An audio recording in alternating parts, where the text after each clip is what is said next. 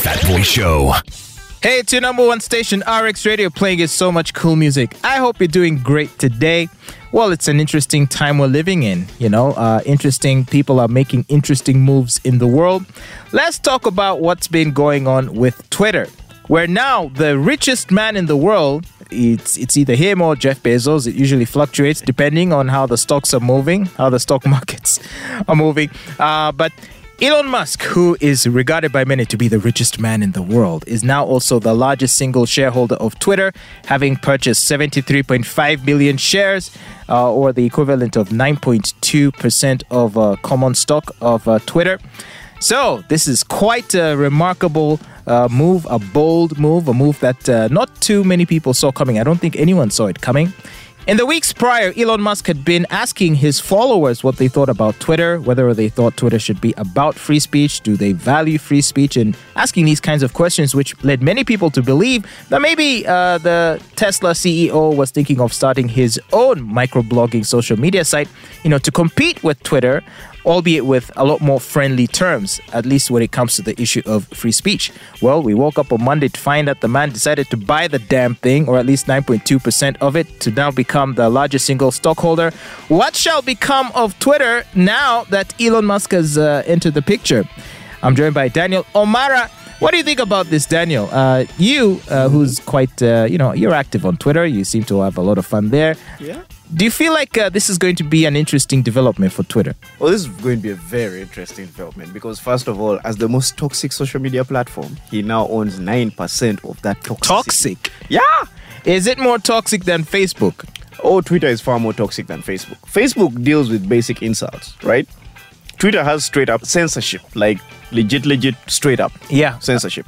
Well, I would say that having just come out of Facebook prison, Facebook is no playground either. I mean, I find that, in fact, of the two, because Facebook is where I spend most of my time, I do find that Facebook is also very super rigid. But Twitter is different from Facebook in the amount of influence it wields. True. Twitter is where all of the elite people in media spend most of their time discussing the big stories, and usually it is the stories that appear and the conversations that happen on Twitter that dictate what the rest of the media does, because all the journalists are there. Yes, the journalists are tweeting at each other. They're all this kind of stuff. So if Twitter decides to be biased towards a certain idea, a certain mindset, certain ideology, or certain notions, then it means that they who wield that power can influence many global trends. Yeah. And so whatever you see happening on Facebook thereafter, it would have first started on Twitter. On Twitter, yes. And that's why Twitter is scary. Because for the most part, the elites are there. And then which means also the elitist ignorance is there as well. Because, I mean, not every elite person is correct in their view or opinion. But of course because of who they are, and they probably have that verification tick, everything just changes. The dynamic is completely flipped on its own head because they're like, oh, no, it's so-and-so. Well, what's her name? Meghan Markle needs to have an opinion on, natural childbirth. Lol.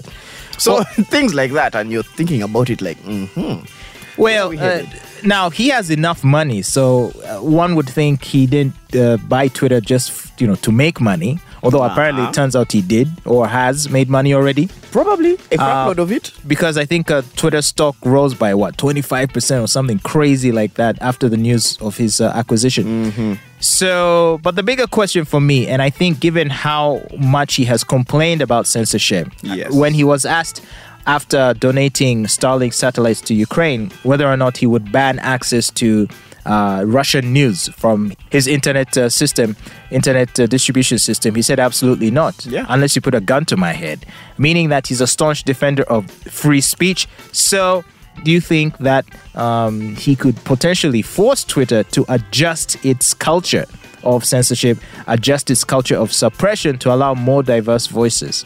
He could. And that's what everybody's hoping for. That's why the shakeup was so wild. That's why it went up by 25%? Crazy amount. Yeah, because it's everybody saying, oh, finally, someone who actually agrees with the idea of free speech. Because what we've had for the last couple of years is the illusion of free speech, right? Oh, you're entitled to an opinion unless it doesn't agree with the narrative of 0.01% of the population. It's like we've seen people being censored against feminism, transgender ideology, all this. All things, that right? kind of stuff. Oh, And it's not even that you have a negative opinion. It's just a contrary. what about when it Opinion. came to COVID information? The way they censored. Thank you. Those people who would say, Bambi, you know, this thing came from a lab. Boom!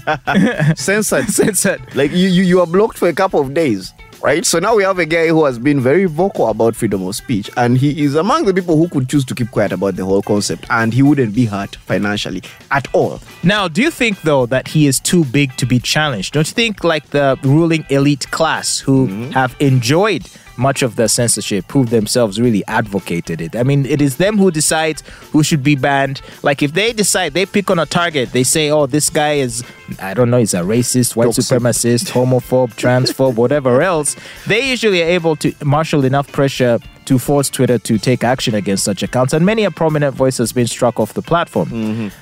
So don't you think that and the reason why they advocate for censorship is because they want to control the narrative. They want to control the dialogue. There is a lot at stake when people start questioning the origin of a virus, or perhaps the efficacy of a vaccine, or whatever social or political, cultural issue that these people feel is important to them. So now that Musk has entered the picture and is potentially going to shake things up, doesn't this make him their worst enemy? And do you think they're going to take it lying down?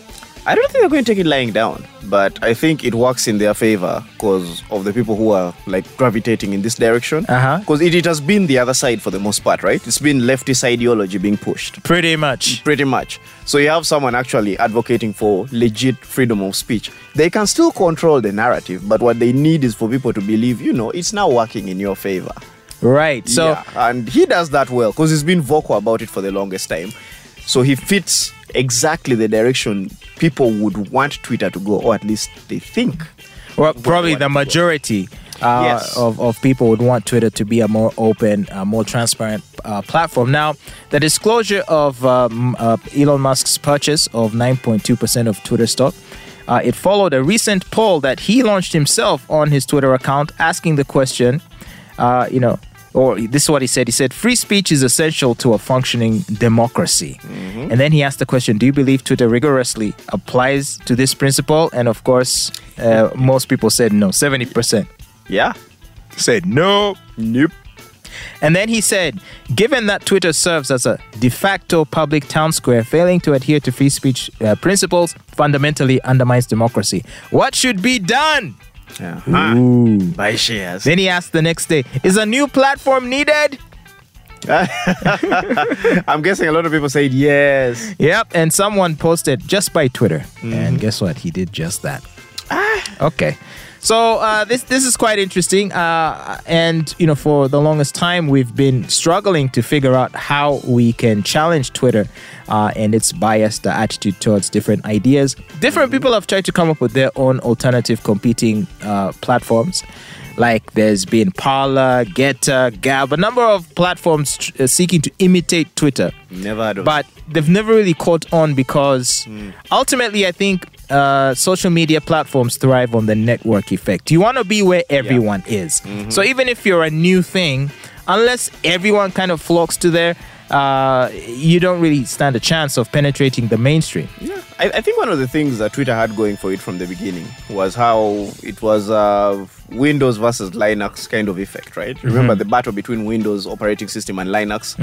How Facebook is more of Windows. It's easy to use. Anybody can jump there. Twitter was more like, we've reverted back to Linux, but MS-DOS. Yeah, it was a bit more complicated. Yes, it was a bit more complicated and you had to understand it to the core in order to use it correctly. So the elites gravitated in that direction. And we've seen it on Twitter many times where people are like, this is not Facebook. Yeah. Yeah, they are very adamant about it. They keep putting it out there that this social media platform is unique. So Elon Musk clearly saw the potential in it and said, let me buy into this thing. Well, I'm glad because, and I think it was very powerfully strategic, given that, as we've said, it is from Twitter where most of these decisions, most of the conversations that lead to the decisions that are undertaken are made on Twitter. So I think once you can fix Twitter, you'll end up fixing Facebook, you'll end up fixing YouTube, because then you're able to have much wider debate on the issue of what qualifies as, acceptable information or not. Yeah. And since the other platforms who have normally been taking their cues off of Twitter will say to themselves, okay, well, maybe we won't block this story or cancel this account or kick someone off and just leave it be. Without Twitter, and because Twitter also, and let's not forget, so if a group of journalists decides they hate an idea or they hate a person, they will start a mass Twitter campaign, get a global trend going, and then they will tag the company in question who they might be trying to pressure to take an action on a particular issue. And then that company will sort of respond to that pressure. You've seen of like how all these companies are getting woke now. Is because of this Twitter stuff. These Twitter storms that just cause people to just cower out of fear and just relent to whatever it is that these masses want them to do. Then they will do it because of the Twitter storm that's been generated. But if it's made more into a level playing field where all ideas have equal opportunity to be discussed, then I think it'll change things. We are hoping it does, because most cancellations have started on Twitter. I mean, indeed. Have you ever seen a POTUS account on Facebook? No. Exactly. When has a POTUS account on Facebook's opinion mattered?